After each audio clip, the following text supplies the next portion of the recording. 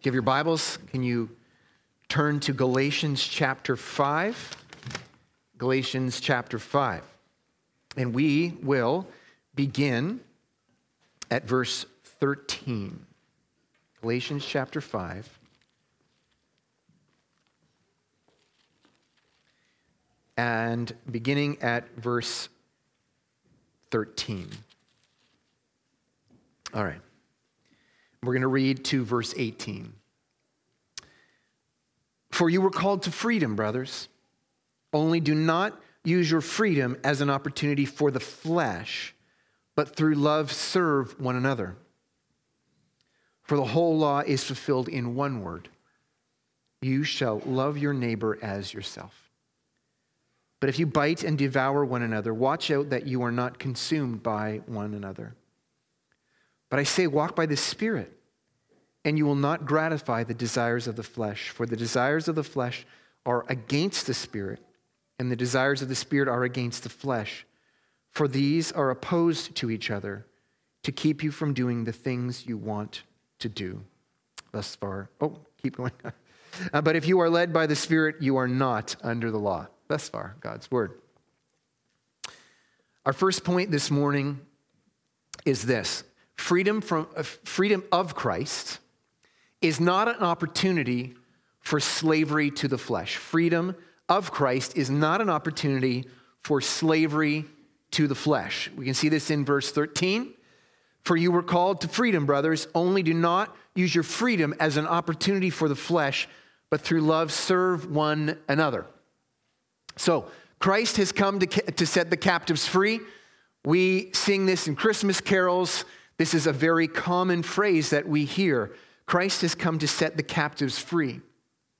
Christ has fulfilled the unmet requirements which God had for humanity. God, when he created humanity, had requirements. He had a job description. He had a description of what life is, and here's the thing that they ought to do. This is their purpose. This is why he created them.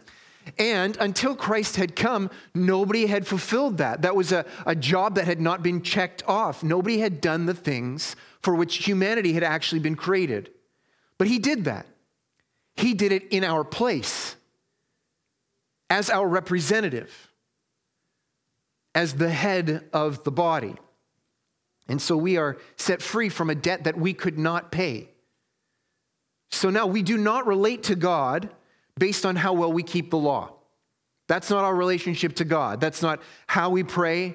That's not why we can expect promises and blessings and the love and affection from God. We do not relate to God based on how well we can keep the law.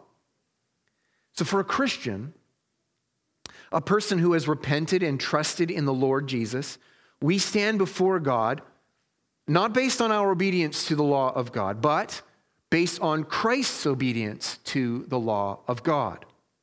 We're free. We're free. But now what are we going to do with our freedom? What are we free to do? We're not just free, period, end of story, close the book. What are we free to do? And the first thing Paul says, points out what should be obvious: your freedom is not so that you can go and find some more slavery. Seems obvious. Seems like Paul didn't need to say that. Now imagine a prison camp filled with POWs, prisoners of war, who are being treated cruelly by their captors. And there is a team of Navy SEALs, and they have been planning for months a daring rescue. And they know it's likely going to cost a life or two to save those captives. Now, the day of the operation arrives, and the SEALs are making a daring rescue. 2 SEALs are killed in the battle, but they are victorious. The captors, imagine this, the captors, those prison guards, are all handcuffed and shamefully lined up, sitting on their butts, helpless, cannot harm any of those prisoners anymore. And the prisoners are paraded by them, and they can't stop them. Now, these SEALs find a bunch of POWs don't actually want to be rescued. The doors open, the captors are bound and powerless to overturn them, but they've already defected to the enemy. And they actually wish to stay in that prison camp.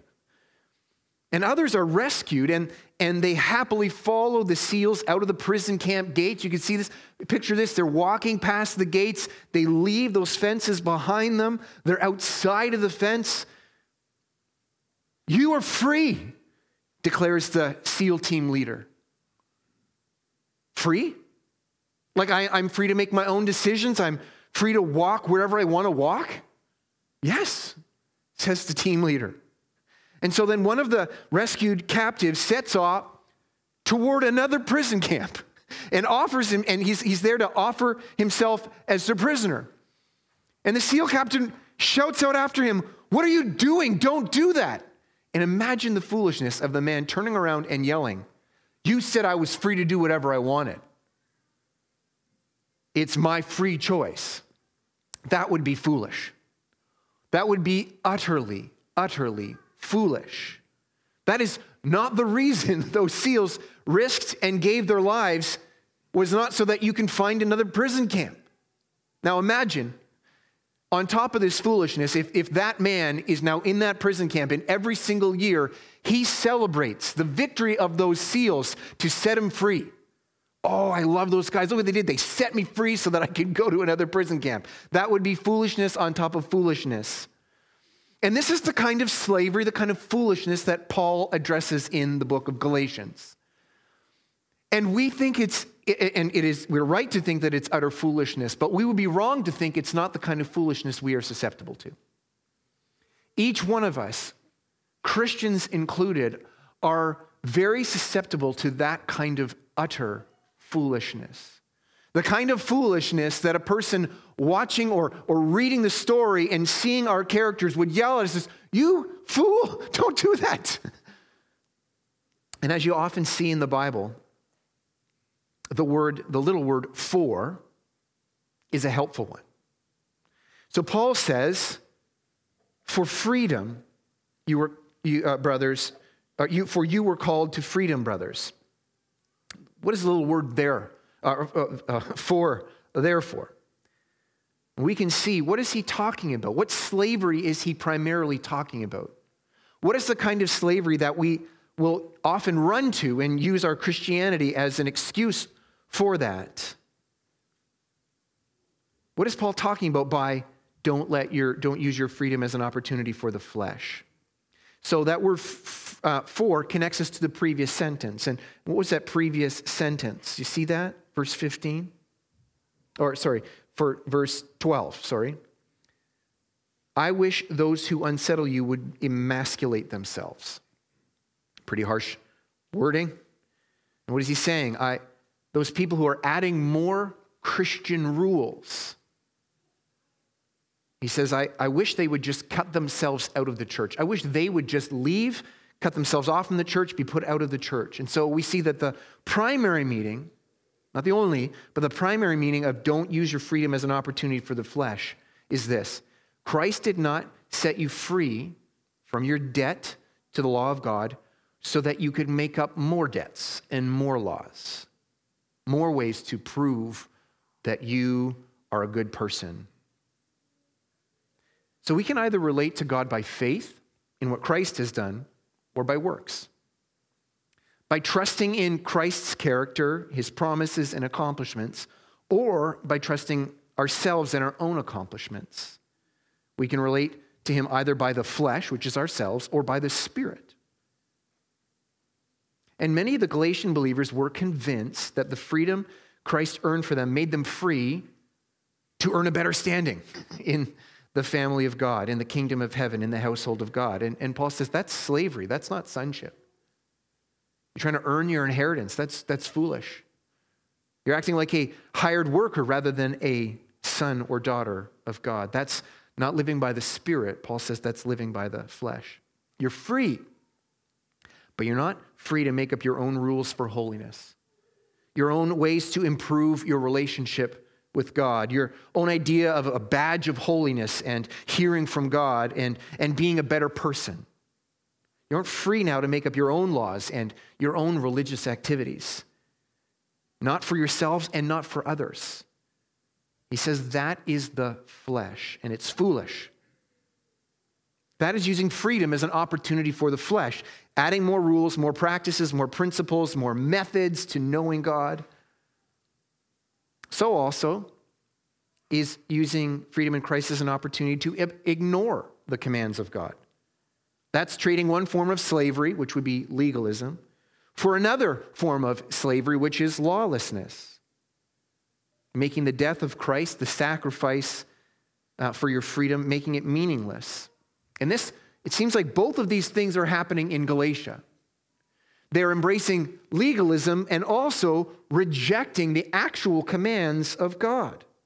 And this is what happens every single time somebody tries to improve on God's instructions, improve on his law, improve on what he says is holy. You will favor the extra rules and you will ignore the ones that he actually said.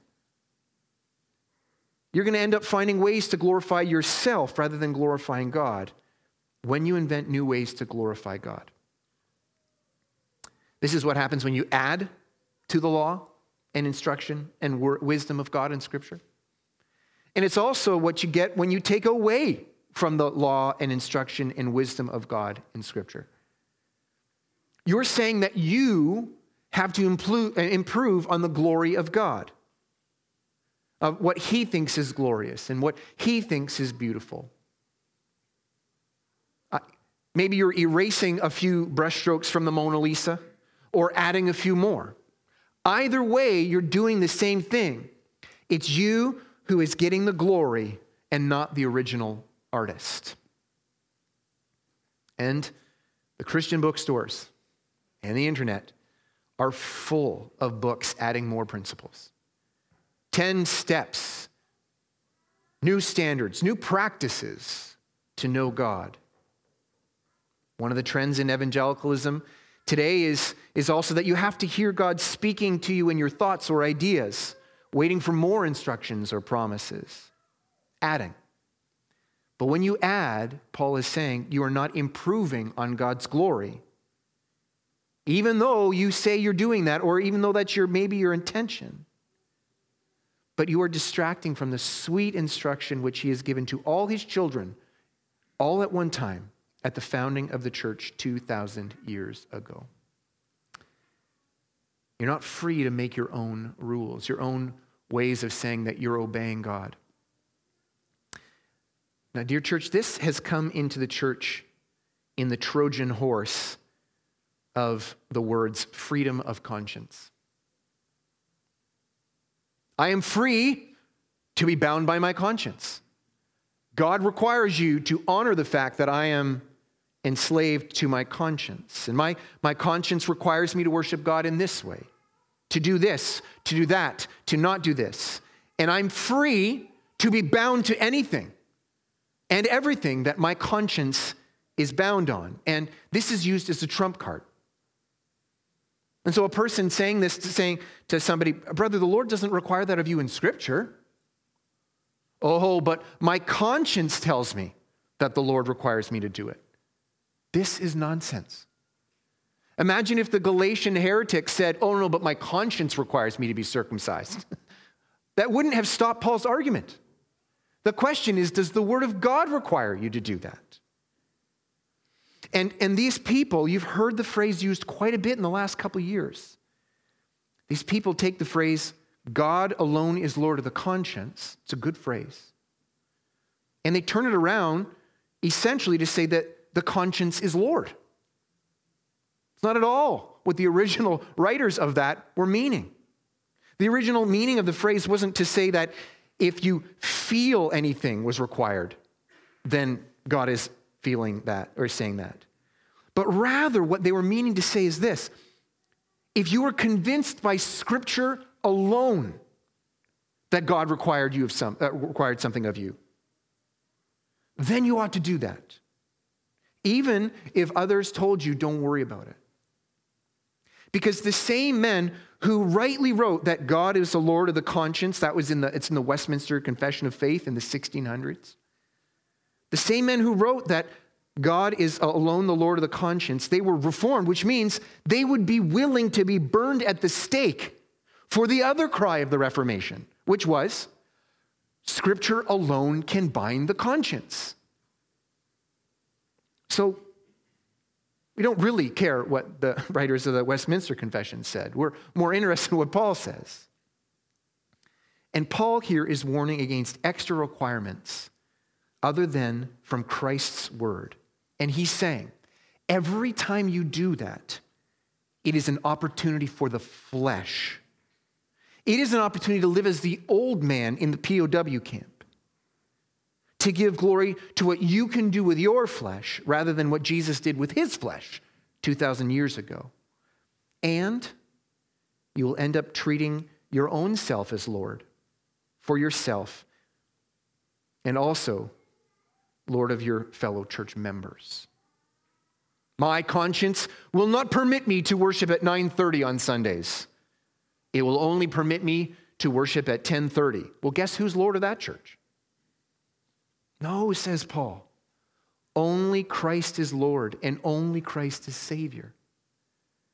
He has not set you free now to worship other lords, especially not your own flesh. Now, the people who don't want to relate to God solely based on Christ's finished work 2,000 years ago will always be giving opportunity to be enslaved to the flesh, to glorify their flesh, to treat it as their God or as their Savior. And that we should be reading this and hearing this pointing to ourselves. Not just how other people are prone to do that, but how we are prone to do that. The sweet solution is to trust in the work that Jesus did in his flesh, which secures your sonship and daughtership to God, and to treat his word alone as your conscience binder, the one that corrects and shapes your conscience. Let the Scripture be Lord over your conscience and over the consciences of your brothers and sisters in Christ. Or it will not be Christ who's delighted in and glorified and treated as Lord. It will be your flesh. And brothers and sisters, Christ is a way better master than your flesh. Second point, Christian freedom is the freedom to love and serve rather than compete with and use one another. Christian freedom is the freedom to love and serve rather than compete with and use one another. We can see this together in 13 to 15. Let's read that. For you were called to freedom, brothers, only do not use your freedom as an opportunity for the flesh, but through love serve one another. For the whole law is fulfilled in one word. You shall love your neighbor as yourself. But if you bite and devour one another, watch out that you are not consumed by one another. Hold on, Paul. You're saying that Christ has set us free from slavery, from being slaves. So now we are free to serve one another? Oh no, it's serving, not slavery. Except the same Greek word that is used to say slavery is the word that is being used to say serve one another. Doulos, same word. Aren't we supposed to be free men and women, Paul? So which is it? Does Christ set a Christian free from servanthood? Or does he make us servants? And Paul is saying both. He does set us free from bondage. We are free from working, from serving God and neighbor in order to earn our keep. We're set free from actions of love toward God and neighbor in order to gain a place in the household of God or keep a place in the household of God, because Christ fulfilled our service to God. The slavery of earning your standing before God, the slavery of earning your salvation, the slavery of earning God's answers to your prayers. We are saved by works, just not our own works. We're saved by the works of the Lord Jesus Christ, by his obedience and by his death on the cross and his resurrection. So we're free from the slavery to the law in that sense, but we're also freed from the slavery of sin, of being enslaved to wicked desires that wage war against the Lord and against righteousness and holiness. So then, what then is true freedom? To serve God as a daughter or son, rather than as an enemy or a hired worker. That is true freedom. To serve God as a daughter or son, rather than an enemy or as a hired worker. Because the law of God, the eternal law of God, is actually a description of what freedom and life really are. The law of God shows you what slavery is, and it shows you what sin is. And that law is summarized with two words: love the Lord your God and love your neighbor as yourself. So, freedom then is serving your neighbor, says Paul, but doing it as a son of God rather than as a hired worker trying to earn something. Perhaps you've witnessed the craziness of office politics or the craziness of politics.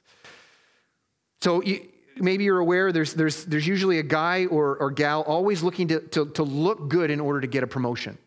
You guys know this, and probably you've got somebody in mind who you're thinking of. Always trying to take credit for things which aren't his idea and which were not his work. Always trying to downplay the accomplishments of other people because he's trying to look the best. He's trying to get ahead of the other people in the eyes of the boss. He'll work with you, but never for your benefit. Only if it's going to help his goal of looking good and getting a promotion. So helping out in ways that might accomplish your projects or goals, not a chance. Only if he can get noticed. So he's serving, not for the benefit of you, not for the benefit even of the employer or the company, but everything is to gain something. Never just out of love or care. And I hope you can see how the gospel sets us free from that type of false servanthood or false freedom. When a person is really only serving themselves, not other people, even when they're serving other people. And here's how. If my acceptance before God is based on how well I serve him, on the rules that I keep and the things that I do, then I'm never actually doing something out of love for God, am I? I'm doing it to gain eternal life. I'm doing it to gain his affection. I'm doing it to gain his forgiveness, to gain blessings, to gain answers from prayers. So every time I'm serving God, if that's how I relate to God, I'm only doing it for myself. I can't say I'm doing it out of love for God. Same thing is true is if I am saved by loving my neighbor. Every time I do something nice for my neighbor, who am I really doing it for? I'm doing it for myself. But if my standing before God is secured by what Christ did in his human flesh 2,000 years ago, then I'm freed to serve as an heir rather than as a hired worker. I'm free to serve others for their benefit and their joy, in love for them rather than love for myself. Free to care about the needs of other people because I love them. Free to do these things for the pleasure of God's pleasure. Not because I'm trying to get something from God, but because I love to do things which please him. Because I love him. Because he first loved me. And the quickest way to destroy Christian freedom and Christian love is the false freedom of adding extra rules, extra requirements, which will turn everybody into competitors or adversaries, whose ideas are better, whose conscience will be Lord of the church. And it also competes with the other goal and commands of Christ, which is to love and serve one another. See, you will not have time or attention or energy to do both. You can either give yourself to following Christ's instructions and commands and his definition of what is pleasing to God, or you're going to give yourself to your own ideas about what is pleasing to God. And Paul says this is a choice between spirit and flesh. You're either going to serve confident in Christ's accomplishments for how we will live, or you're going to be serving with confidence in your own. So what does serving one another then look like? Paul is going to get to that soon. And Pastor Jordan is going to walk us through those things as we continue this book. But a good summary is to love your neighbor as yourself. It's Christ's summary, isn't it? That's what it means to serve one another. Make it your aim that they would delight in and enjoy God and his goodness. Now, this is going to take time and effort and attention and sacrifice and resources. It is going to take a confidence that this life and its stuff is not all there is, so that you can spend it on love for others and as a reflection of how much Christ has loved you. And loving your neighbor as yourself is going to look different, a little different based on your relationship with a person. Fatherly love is different than husband love, which is different than a brotherly love, which is different from the love of an employee, which is different than the love of a neighbor. And Scripture gives us godly, lovely descriptions as how love manifests in each of these relationships.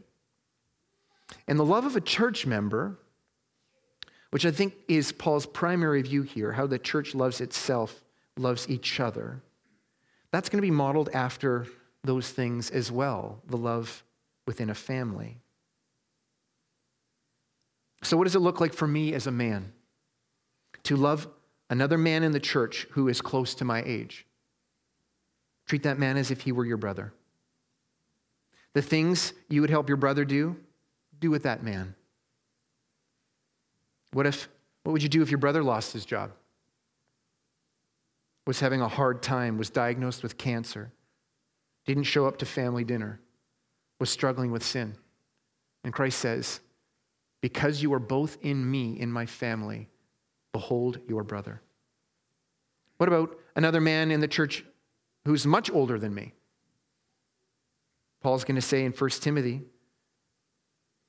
that love for that man looks kind of like the love that you would have for your dad. That's how you treat that guy. What about older women in the church?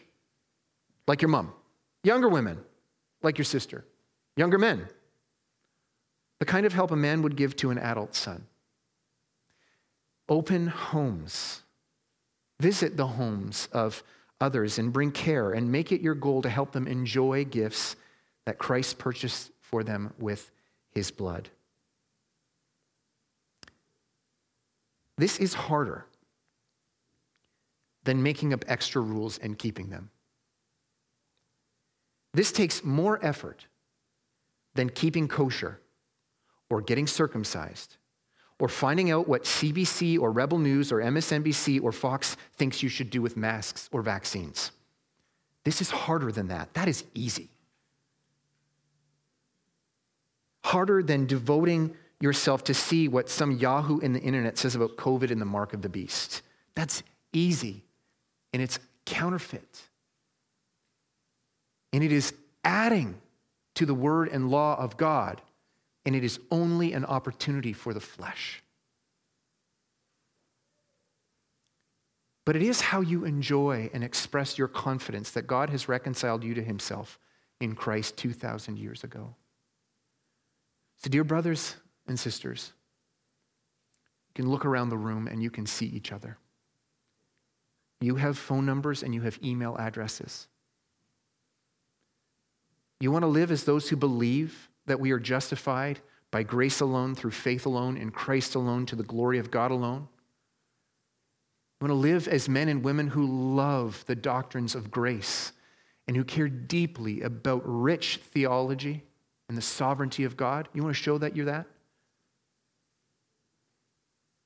Open your homes to one another. Love each other like family. This is how that is done, without competition or animosity, without confidence in the flesh, but to the glory of God alone. You are free to love God, truly for the love of God. And you are free to love each other, truly because you love each other, not because you're trying to earn something from God or prove something to him. Our third point, Christ gives the Holy Spirit who provides the freedom of godly desires. Christ gives the Holy Spirit who provides the freedom of godly desires.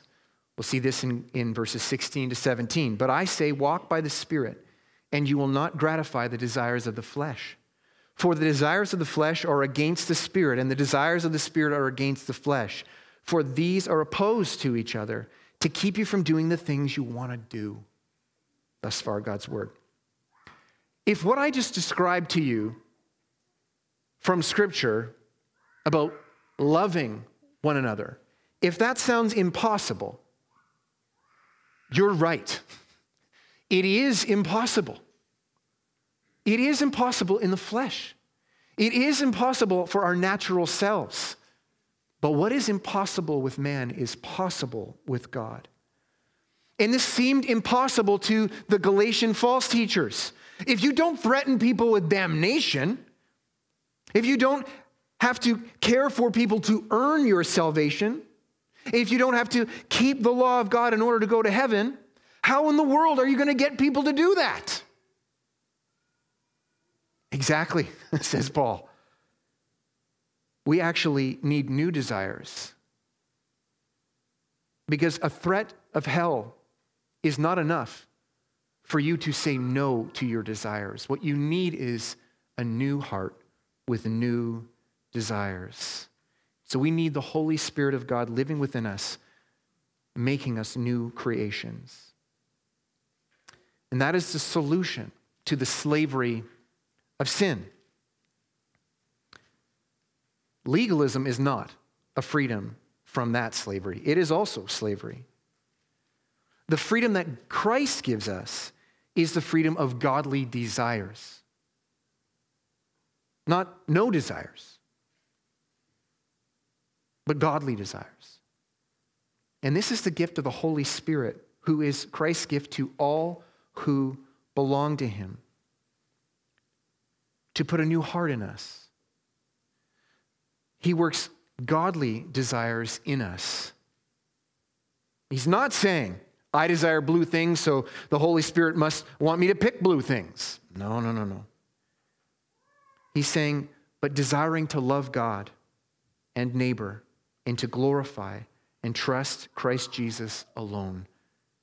So that serving God and neighbor is not going against our desires, but fulfilling new desires that God has now worked in us after making us new. Serving God in the power of the Holy Spirit is true freedom because he also gives us the will to do this. We see that in Philippians. So this is opposed to legalism, serving God in order to gain something for ourselves. And it's opposed to lawlessness, which is slavery to sinful desires. Both legalism and lawlessness are common in the world, and you can find them everywhere in culture, in pagan culture, but the Holy Spirit is opposed to both of those desires. So if you're a Christian, those desires, sin, the desire to sin, as well as the desire to earn God's affection, those are the desires of the old self, and they are opposed to what you truly want to do. You might say, Paul, when I'm being lazy, when I'm cheating on my taxes, when I'm gossiping, when I'm looking at pornography, when I'm yelling at my mom, when I'm slandering my coworker, when I'm getting drunk, when I'm sleeping with my girlfriend, I'm doing exactly what I want. And Paul says, not if you're a Christian. Not if you are in Christ by faith. That is who you used to be, but you are a new creation. The old has gone and the new has come. We need to remember that the Christian is first given a new identity. You become a new self, and then you live out of that new identity. And so, dear brothers and sisters, if you've trusted and repented of your sin and trusted in Christ, you are justified. You are declared by God as holy and righteous, but you've also been declared as him as a new person. And that is now what is most true about you. That is your identity. You are a redeemed person. God now calls you a saint, a holy person. This is your truest self. It is the thing which is most true about you. You are a holy person. You are a child of God. You are a lover of God. And your great desire, your greatest joy and satisfaction is when God is glorified. And you will often not feel that way, which is why we have the gospel and the word of God to tell us this is who you are and that is who you used to be. That is not who you really are and what you really desire, dear Christian. What you really desire, your truest self, is to love God and keep his commandments. And the Holy Spirit is the gift of God to give you that new heart and to develop those new desires in you so that you're no longer prevented from doing the things you want to do, which are the things that God is pleased with. And this is true freedom. Not the freedom to resist your most true desires, not the freedom from desires, but the freedom of new godly desires. That is the gift of the Holy Spirit. Fourth point, last point. If you are led by and walk by the Spirit, you are not under the law. If you're led and walk by the Spirit, you're not under the law. We see this in verse 18. But if you are led by the Spirit, you're not under the law. Now, what does Paul mean by being led by the Spirit, and what does he mean by you're not under the law? Let's take the first question first. What does Paul mean by being led by the Spirit? So when Scripture talks of the Spirit's work in a person, maybe that's being led by the Spirit or walking by the Spirit or being filled with the Spirit or being in the Spirit, Scriptures speak of it in two ways. First, they speak of it as positionally or being in the possession of the Holy Spirit. And so that means that to be led by the Spirit or filled with the Spirit simply just means to be a Christian. Anybody who has the Holy Spirit, which means anybody who has trusted in the gospel of Christ. He gave you faith to believe the gospel. He granted you repentance. This is who you are. You're a person who has the Spirit, who's in the Spirit, who's filled with the Spirit and being led by the Spirit. You were led by the Spirit to Christ. But there's another way that Scripture speaks of all these different ways to be influenced or have a relationship with the Holy Spirit. And that's the day-by-day living by His power. When we exercise the life that Christ purchased for us. When we exercise faith in Christ. When we do the things that the Spirit always leads Christians to do. He always leads and directs us to know and to delight in God. And when we do those things, we are led by the Spirit. When we are enjoying the things that God enjoys, we are being led by the Spirit. When we are trusting the promises of Christ, we're being led by the Spirit. And when we love the commands and instructions that He gives to us, we're being led by the Spirit. The second question we had is, what does it mean to be under the law, not under the law? There's two things. The first is that the law doesn't condemn you. The law of God doesn't condemn you if you are led by the Spirit, if you are a Christian, which is to say that you have faith in Christ, and therefore you have the Spirit. The law does not stand over you and saying, here's the things that He hasn't accomplished yet. Because Christ accomplished those things in your place. The law doesn't condemn you as a person who the law has not yet been fulfilled. Christ fulfilled it for you, so the law doesn't condemn you. Neither does the law condemn you and say, this person hasn't had their punishment yet. They've broken God's law and you need to have a punishment for it. The law can't condemn you that way either because Christ took your punishment on the cross. So you're not under the law in that sense. Now, the law does condemn people. The law condemns people. Everybody who has not trusted in the Lord Jesus stands before God condemned because you've broken God's law. You're a fool to think you haven't broken God's law, that you've done everything that would please the Lord and only that. You're a fool to think that, and you're also a fool to think that you could stand before God with that record. So humble yourself and run to Christ. Put your faith in Him and you get His record. And He has taken your punishment. And rather than standing before God on your own 2 feet, as you deserve, you can trust that Christ hung in your place on the cross. And you can now stand before God in the place Christ deserves.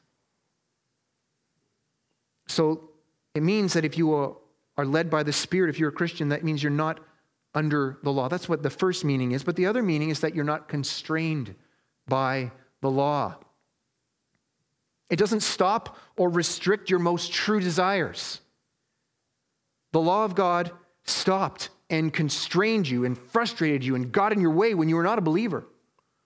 It got in the way of achieving your goals and the things that you wanted most, the things that were most true for you, which is hating God and being selfish and worshiping idols and treating other things, anything other than God as God. The law of God frustrated you from doing that, and it stopped the things that was most true about you. But that's not true anymore if you've come to faith in Christ. God's law does not stop you from doing exactly what you want to do if your desire is to honor God, to worship Him, and to love and serve your neighbor. God's law does not stand in your way at all. God's law does not hinder that. It doesn't make it harder. The law of God outlines the boundaries of what love is, but it doesn't prevent love. It doesn't prevent you from loving God. Or in Paul's words, it doesn't prevent you from doing the thing that you want to do if you're in Christ. But the law is not the goal. Not the commandments anyways. The 10 commandments: don't steal, don't kill, commit adultery, engage in homosexuality or pornography or theft or abortion or slander, don't worship other gods, don't worship God using idols, don't lie, don't covet. Those things are not the goal. They are the rules in a sense, but they're not the goal. The goal in football is to get the football to the end zone of the opposing team. That's the goal. But there are rules for how you can do that. You can't kick someone in the face in order to do that. You can't hold somebody. You can't taunt. You can't punch a referee. You can't delay the game. You can't go offside. There are rules. Now, imagine if a football player felt very successful simply because he hadn't gotten any penalties and didn't even try to get the ball across the goal line. That guy's missing the point. He's confusing the rules with the goal. And so too is a Christian who thinks the point is to not break the rules of God. Paul says you're acting like a slave of those rules. It's not the point. Yes, don't kill and don't commit adultery. But if that's your goal, you're living simply by the flesh. And you think the law is the point. You're always going to feel like the law of God is either getting in your way and you'll resent it and want to remove things from the law of God, or you're going to think the law of God isn't strict enough. And you're going to want to add more rules for yourself and for other people, rather than honoring the commands that God has given and trusting the promises he's made. You're going to feel constrained by those things, hemmed in. You feel like somebody who says, no, don't add any more instruction. You feel like, you're preventing me from following God. You're going to fight with the people who want to add different rules than you do, or take away different rules than you do. You're going to compete with others who are trying to add new teachings, because you can't see the sweetness of serving God as an heir, the gift of new and godly desires, which of course don't break the law. But the law is not the point. In closing, brothers and sisters, we need to see that we were all slaves. Slaves of the law, in that we hadn't kept it and we owed that obedience to God. And also slaves of sin, required to keep a good law that our hearts hated. And we were also in bondage to sin. But Christ has, by his life and death and resurrection, called us to freedom. The freedom of worshiping God as an heir. Not to gain anything from God, but to enjoy God and to enjoy God's enjoyment. The freedom to serve and love others, not to gain anything from them, but purely for their benefit, for their good, as Christ served you.